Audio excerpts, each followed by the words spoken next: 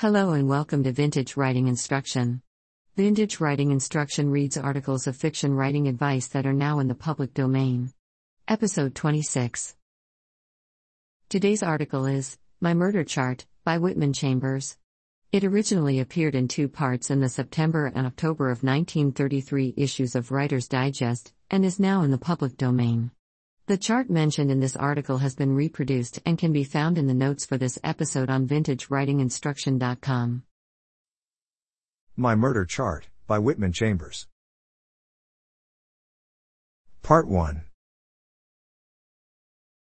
The great beauty of a mystery murder is that every major character connected with the story is a definite possible suspect, each with a good reason why he or she could have committed the crime.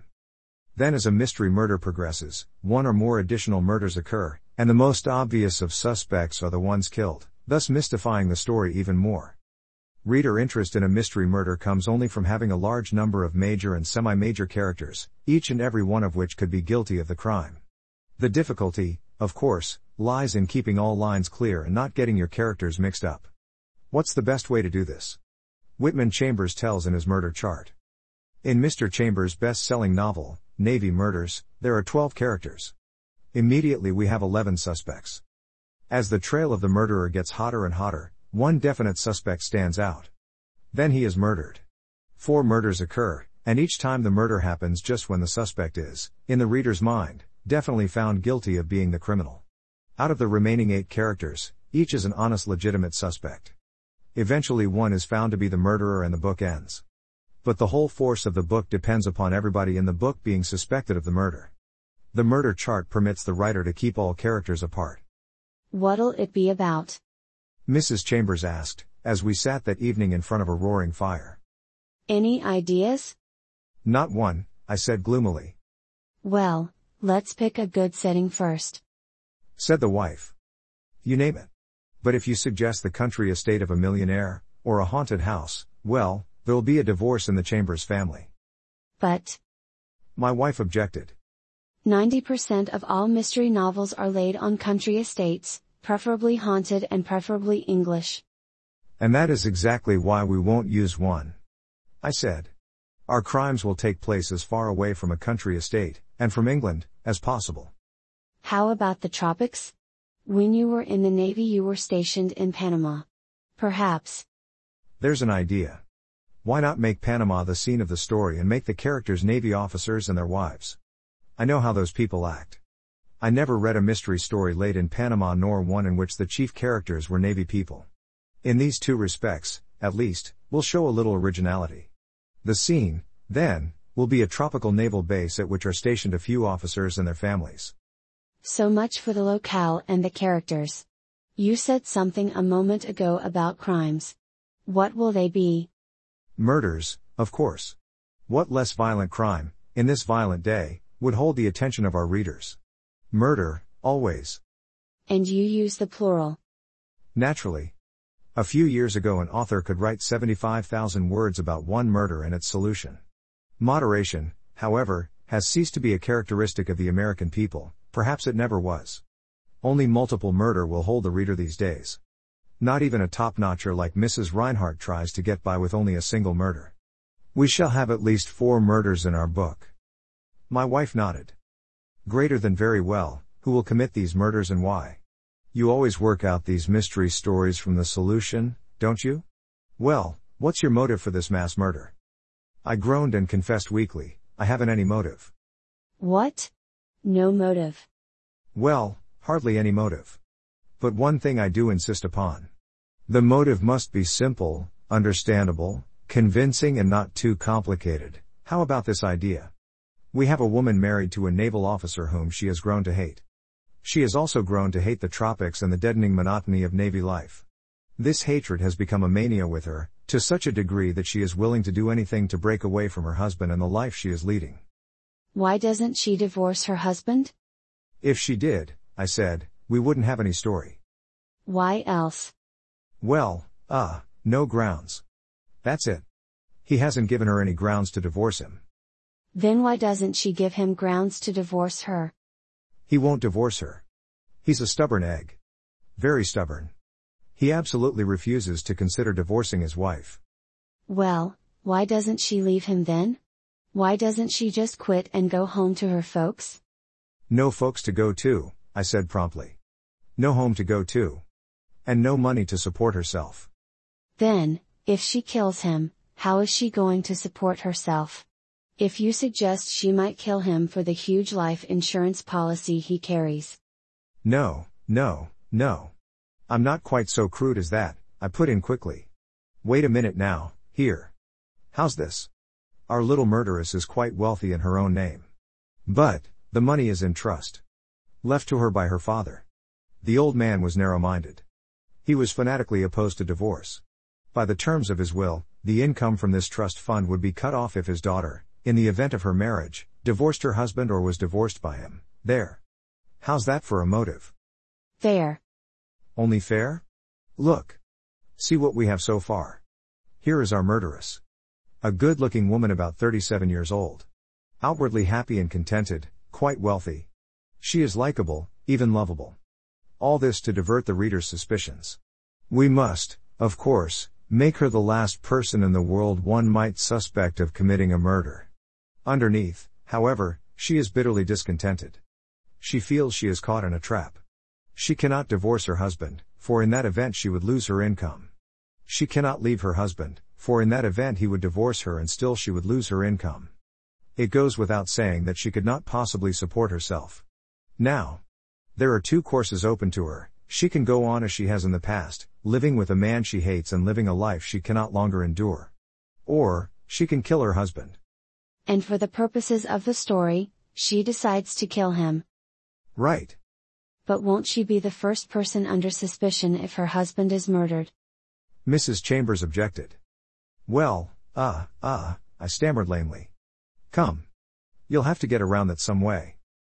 I tossed a log on the fire. All right, we'll get around it. First, our murderess and her husband are, so far as anybody knows, living in peace and amity. The situation as regards the trust fund is not known to the other people on the Navy base. And our murderess has taken pains to conceal the fact that she hates her husband and is bored to death with her life. All that stuff need not come out until near the end, when our detective digs it out. Mrs. Chambers shook her head. I still think I'd be inclined to suspect the wife in a situation like that. The first thing your detective would do would be to delve into the married life of this couple and try to find a motive for hanging the crime on the wife. That is, if your detective has any common sense. All my detectives have common sense. I asserted proudly. Well, there was that dolt in. Do we have to go into that? I demanded. See here. I've got an idea. Really? Yes, really. And it's a pip. Listen to this, the first murder is not the crucial murder. What do you mean by the crucial murder? The one on which the whole plot hinges. The murder of our insufferable husband. I use the adjective advisedly. No one, of course, realizes our husband is insufferable. You mean you are going to have this lovable little lady kill someone else first, in order to divert suspicion from herself? Yes. Someone who is hated by everybody on the base. Someone for whom the reader can feel no sympathy. Someone who, from everybody's reaction to his murder, really rated killing. Sounds weak to me. Give me time. We'll build up the idea, how's this? Following the first murder, it is brought out that the insufferable husband had a very good motive for murdering this man. His wife, though apparently reluctant, will see that that motive is brought to light. Later, when the husband is found dead, it appears to be suicide. It looks as though the husband, repenting of his crime and fearful that he may be brought to justice, has killed himself. That part of the story would be easy enough to handle. The wife, in killing him, makes everything point to suicide. All that is very lovely, but your detective, whoever he may be, must discover very shortly that the second death was not suicide, otherwise the investigation would end there and so would your story. Fair enough. The detective discovers that the insufferable husband did not kill himself, but was murdered. Why was he murdered? All right, why? Well, here we are. The husband, up to this time, has been conducting the investigation of the murder. Now what is the most logical motive for the murder of an investigator? Your investigator has found a clue pointing toward the murderer. Right. Our real detective, and our reader, feels certain that the insufferable husband has been killed before he could make public what he has learned. Almost invariably, in mystery stories, the second murder is committed to keep the murdered person from talking. And our reader, trained to his mystery story, will fall into the same trap our detective falls into. So far, so good. Wouldn't you like to put a name to a few of these people? We can name most of them right now. Commander Gordon Sprague is the commandant of the naval station, which we'll call Puerto Obaldia. He is cordially hated by everybody on the base. He makes a play for all the women and he rides all the men. Everybody in the story has good cause for despising him and wanting him out of the way. And it is Gordon Sprague who is first murdered. That makes everybody a suspect. All right. The investigation of the murder is taken up by Lieutenant Commander Ben Sutherland, who is second in command. Ben's wife we'll call Eve. It is Eve, of course, who kills Sprague and very shortly thereafter kills her husband. Who will you have for a detective? Well, with the commander and the executive out of the way, the next in command would carry on the investigation. Let's call this fellow Sam Bremer. So far, then, we have 4 characters: Gordon Sprague, the commandant, Ben and Eve Sutherland, and Sam Bremer, our detective. Who is murdered next, and why? The next man murdered must be the chief suspect up to this time, the chief suspect in the mind of the reader. That's one of the rules. Build up a good case against a man, have it pretty well fixed in the reader's mind that he is guilty and then murder him. That's what we did, in a way, with Ben Sutherland. We'll do the same thing with this next fellow. Let's call him Jake Williamson. Jake is a bachelor. We'll make him a bit wild. Drinks too much and all that sort of thing. He has a court-martial coming up which Sprague is pushing. If it goes through, Jake will be ruined. He has every reason in the world to want to get Sprague out of the way. Having killed Sprague, this, you understand, is the way our detective and our reader will reason it out. Jake Williamson discovers that Ben Sutherland has found a clue. Jake gets Ben alone and rubs him. But the detective's deduction knocked into a cocked hat when Jake himself is murdered. All right. But why did Eve Sutherland have to kill Jake? For the most logical reason in the world. Jake, blundering around, stumbled on some clue pointing to Eve. But why didn't Jake tell what he found out? Easy. Jake held Eve Sutherland in such high esteem that he couldn't believe she was implicated. It was incredible to him. Before he announced himself, he wanted to talk with her alone. But before he had a chance to do that, Eve found out that Jake was wise and knocked him off. Well, you murdered 3 people so far. Who do you want to kill next? It should be a woman. Why? First, for variety. Second, because it gives us a chance to work in some love angles. Who will she be? Let's call her Helene Haverhill. She is the very lovely wife of Bruce Haverhill, one of the officers on the station. Why are you going to kill her? When the time comes, with the help of our murder chart, we'll build up a motive. Just now we haven't gone far enough, haven't worked out the story in enough detail. I can assure you of this, however. The murder will be a logical development of the preceding events. It won't be dragged in just to shed more blood for the delectation of our readers. Well, there are your 4 murders. Are you planning any love interest in the story? Yes. Love interest is always a good thing in a mystery story provided it is kept subordinate to the main plot. Who will the 2 principals be? Our detective, Sam Bremer, and well, let's give Bruce Haverhill a sister. We'll call her Lynn Haverhill. She is living at the base with Bruce and Helene. At the time the story opens, Lynn and Sam have a mild crush on each other. We'll build this up into a good love affair, keeping it always subordinate to the mystery. How about your other characters? Well, we'll need another couple. We'll make them young. We'll make the wife a hard-boiled flapper type, this for comic relief. And we'll make the husband very jealous of her, this to lend complication to the plot. And we'll call them Marie and Tommy, Tommy Tompkins. Who else? Well, let's throw in another man. Make him a doctor, because we'll need a doctor in the story to pass on the cause of death. Call him Doc Sessions. Servants? We'll concern ourselves with only one. Name her Anne, a buxom-colored lass. Is that all? That's the works, I said. Here are the characters as I listed them on a slip of paper.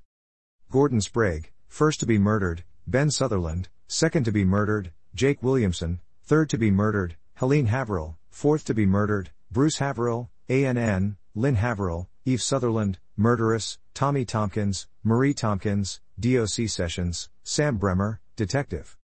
Now, you want to gather all these people together for the first murder, don't you? You bet. How? We'll have them all at a party at Ben Sutherland's quarters. We'll have just these officers and their ladies and Anne, the Sutherland servant, in the house. No one else. Then when they find Gordon Sprague's body and Doc Sessions says he has been murdered, everybody will know that the murder was committed by one of these people. Then it will be our job to give each person there a motive and an opportunity. Also, we will plant a few clues pointing to this person and to that. The list of suspects, then, must include each and every one of the characters. Exactly. That's where our little guessing game with the reader comes in. All that is very well. But why couldn't someone from the outside, perhaps an enlisted man, have slipped into the house and killed Commander Sprague? That's a point. I put some more wood on the fire and thought about it for a while. Well, suppose we have a tropical storm sweeping the coast. Suppose the doors and the window screens have been rattling. Ben Sutherland has latched them to keep them from banging in the wind. After the murder, the house is searched and the doors and windows are examined. Thus we know that the murderer was one of the group in the house. Okay. Okay? How are you going to kill Commander Sprague? The method of murder should be in keeping with the atmosphere. These people are living on the edge of the jungle. Back in the bush are some of the wildest Indians in the world. All right. We'll make Ben Sutherland a collector of primitive weapons. Bows and arrows, blowguns, native knives, all that sort of thing. He has these weapons in an unlocked case in his study, to which every person at the party has access. Commander Sprague, along with the other 3 people who are murdered, are struck by poison or darts which are either shot from a blowgun, hurled by hand, or plunged into the victim. And they die instantly. The poison on the dart renders them unconscious almost at once. Greater than what poison? Some unknown and baffling native poison for which the white man knows no antidote? Are you trying to insult me? Unknown poisons are not fair. The poison on the darts will be aconitine, which is probably the most deadly poison known to medical science. Its action is typical. The body stiffens. The face turns blue. It is obtained from the root of a flower called monkshood and is used extensively by the wild tribes of Central and South America. You are pretty smart, aren't you? You've been reading the Encyclopedia Britannica. Could I write a novel without it? You couldn't, no. You are complimentary tonight, aren't you? Well, the fire has gone out and we might as well go to bed and sleep on these murders. Tomorrow night we'll work out the murder chart.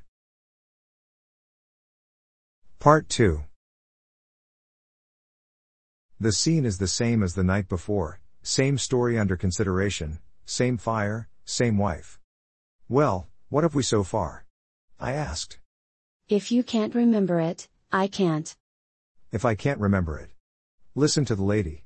Just get a load of this. A group of naval officers and their wives are living on the isolated post of Puerto Obaldia, on the coast of Panama.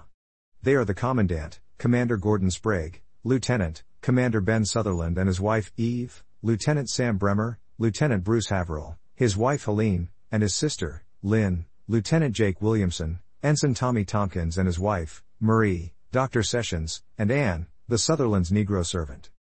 A party is in progress at the Sutherland's quarters. During a game in which the lights are turned out, Commander Sprague is found dead with a poisoned native dart in his shoulder. Immediate examination of the house shows that all the screens and doors had been fastened on the inside, due to the noise they were making when left unlatched in a tropical storm. This proves that the murderer must be one of the 11 persons in the house. Now for our investigation, which must throw suspicion on every one of these 11 persons. Ben Sutherland, as next in command, would take it up. But Ben is soon to be killed off in the interests of our story, so we'll have to make him call for help. Well, why does Ben call for help? He doesn't know he's going to be killed. Ben is a weak sister. He is the type who, in a tough situation like this, would yell for help. Sam Bremer, being the next in rank, is the logical one to whom Ben would appeal. There. How's that? So far, so good. But you haven't gone very far. Give me time. Here's my murder chart. In the first column, as you know, I always put the names of the characters in the story. This time it's headed by Gordon Sprague, who is the first person killed. Now let's take up the other characters one by one and show how each of them might be involved in the murder of the commander. We'll start with Ben Sutherland. Might Ben Sutherland have desired the death of his commanding officer? You tell me. Alright, if you insist. Let's think about it a minute. The periods represent a lapse of 10 minutes. Here we are. The investigation brings out the fact that Ben and Sprague have known each other for years. Sprague, some 10 years before, married Ben's sister, of whom Ben was extremely fond. Sprague was unfaithful to her, chased around a lot, and finally made life so miserable for her that she killed herself. Naturally, Ben hates Sprague. Naturally, but it seems to me Ben waited a long time before killing him. That's only one motive. We'll throw in some others. Ben was once Sprague's commanding officer. But in the Navy shuffle, perhaps as the result of a court-martial, Ben lost 20 or 30 numbers and now he's serving under Sprague. That irks him. Would it irk him to the point where he'd commit murder? It might. You must understand, and we must bring out, that none of these people are quite sane.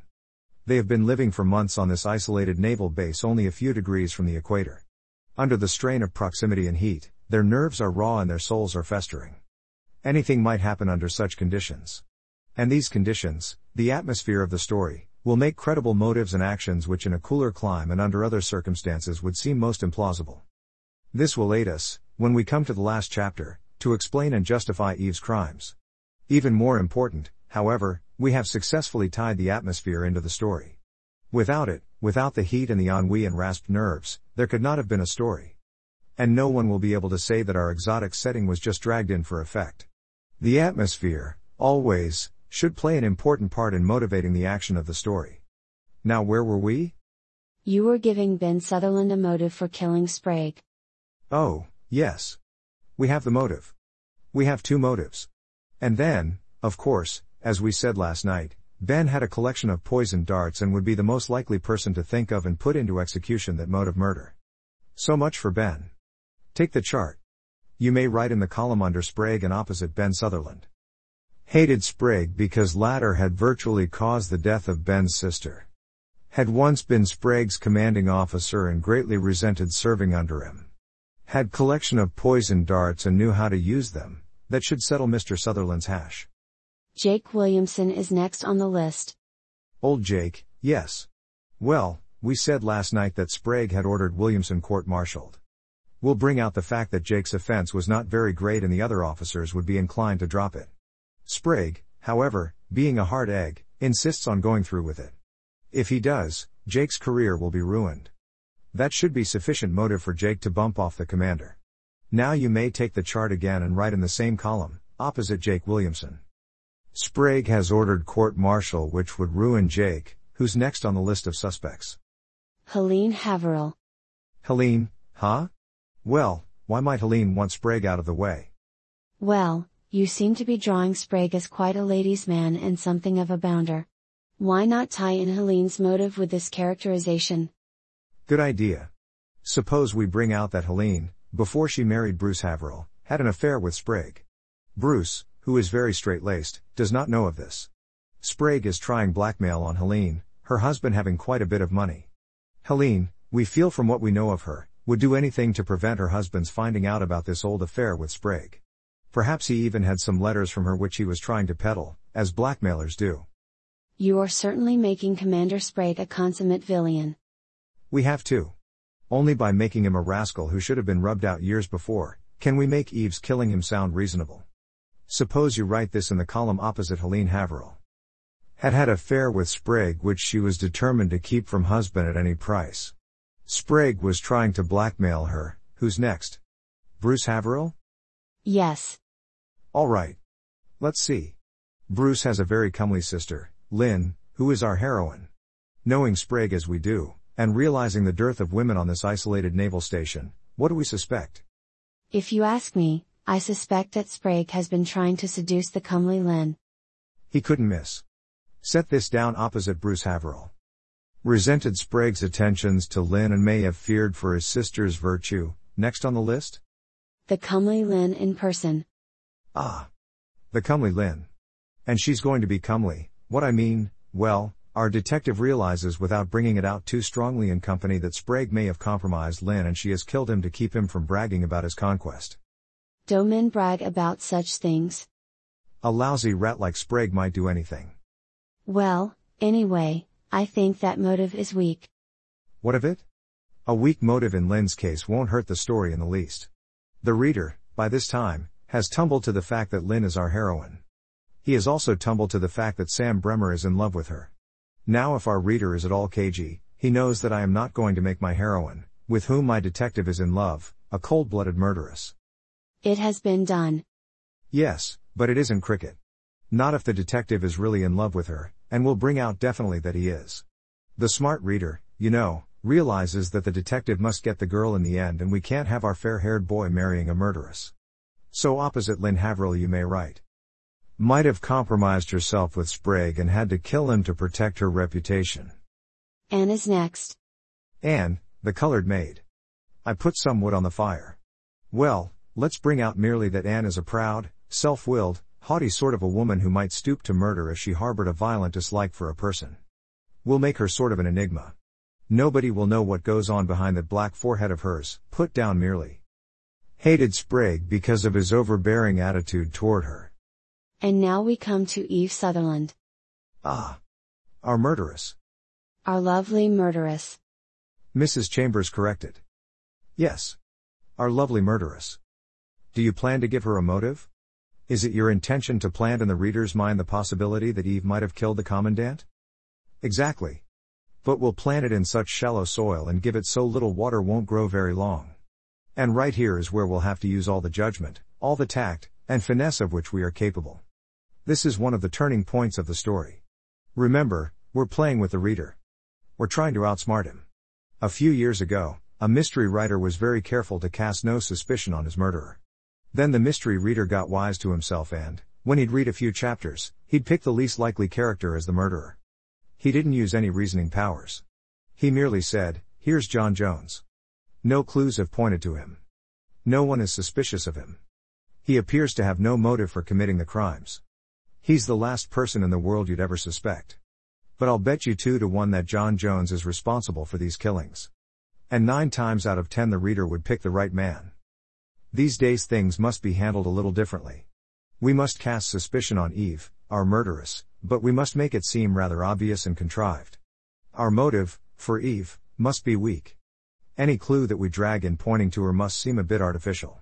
If we can just make the reader say smugly to himself, "This man is trying his best to throw suspicion on Eve Sutherland, but he has run out of plausible motives and hasn't ingenuity enough, or is too darned lazy, to think up a new one.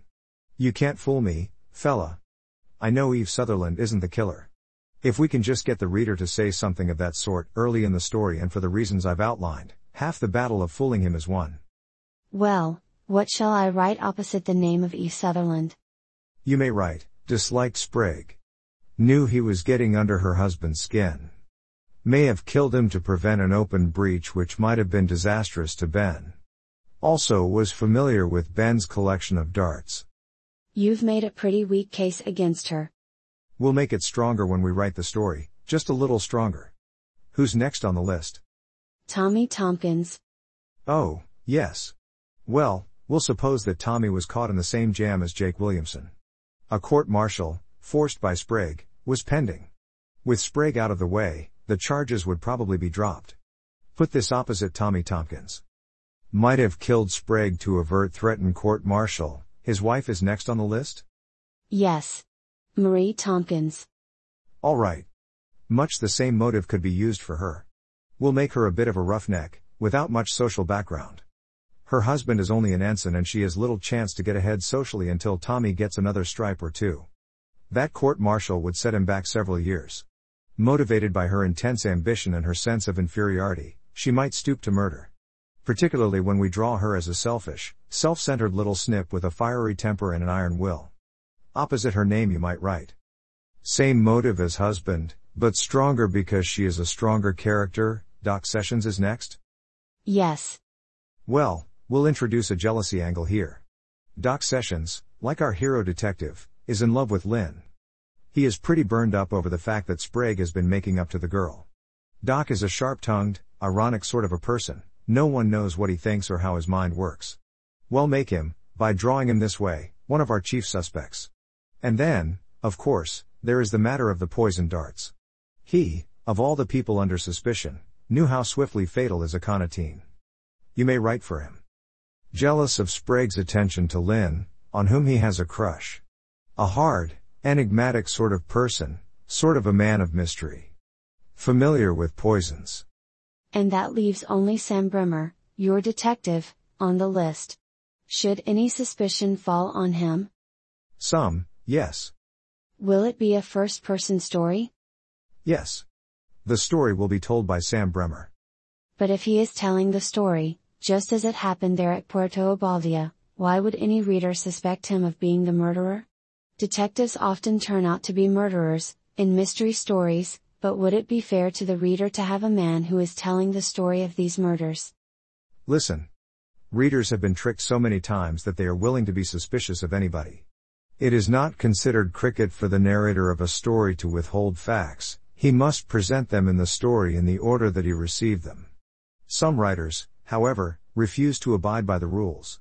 Now and then one even goes so far as to allow his narrator to omit such an important detail as that he, the narrator, was responsible for the crimes he is telling about. Now all readers of mystery stories have encountered tales in which the narrator of the story is not only the detective but is also the criminal. Said readers have been pretty peeved when they realized how they were tricked. But they haven't forgotten and they still keep in mind the fact that they may again fall for such trickery. And for that reason we must give our narrator detective a plausible motive for killing Gordon Sprague. Well, he is in love with Lynn. What'll you write opposite Sam Bremer? Can you really trust me to figure out such a weighty problem? I shall write, jealous of Sprague's attentions to Lynn. Okay. That's fine. And so we come to the end of the motives for the first murder, all of these motives being brought out during the examination of the various suspects by Ben Sutherland and Sam Bremer. And what happens next? The next murder, of course. How? Something like this. Sutherland dismisses the weary group to their own quarters. This about 2 a.m. At 4 that morning Sam Bremer is roused by a telephone call from Anne. Anne tells him that Ben Sutherland has been found dead in his study. Bremer, who lives in the bachelor quarters with Williamson and Doc Sessions, discovers that neither of these men are in their rooms. That puts them under suspicion at once. Then, running over to the Sutherland's quarters, he bumps into Lynn and finally into Jake Williamson. The three of them go to the Sutherlands and find Ben dead at his desk, with a dart in his arm. Everything points to suicide. It seems that the matter is settled, just as Eve planned it to seem. Ben killed Sprague, everybody reasons, and then fearing that his guilt would be discovered, he committed suicide. Bremer, who is now in command of the base, is examining the body when he discovers strong evidence that Ben was murdered. He immediately summons the rest of our characters. When he begins to examine them he discovers that everyone, apparently, was running around the base in the darkness of early morning, though each one denies any ulterior motive for being out of his quarters. Now we'll fill in the second column of our murder chart. After the name of Ben Sutherland you may write. Found dead in study, dart in arm, at 4 a.m. at first believed suicide. Bremer later discovers he was murdered. Jake Williamson is next on the chart, isn't he? What is there to implicate him in this second murder? HM. Now let's see about Jake. I suggest we see about bed. So early? Early? It's 2 a.m. and... A swell time for a murder. And you've let the fire go out. All right, I capitulated. We'll continue this in our next session. We continued it in several sessions and finally worked out the appended chart. The principle, however, should be clear.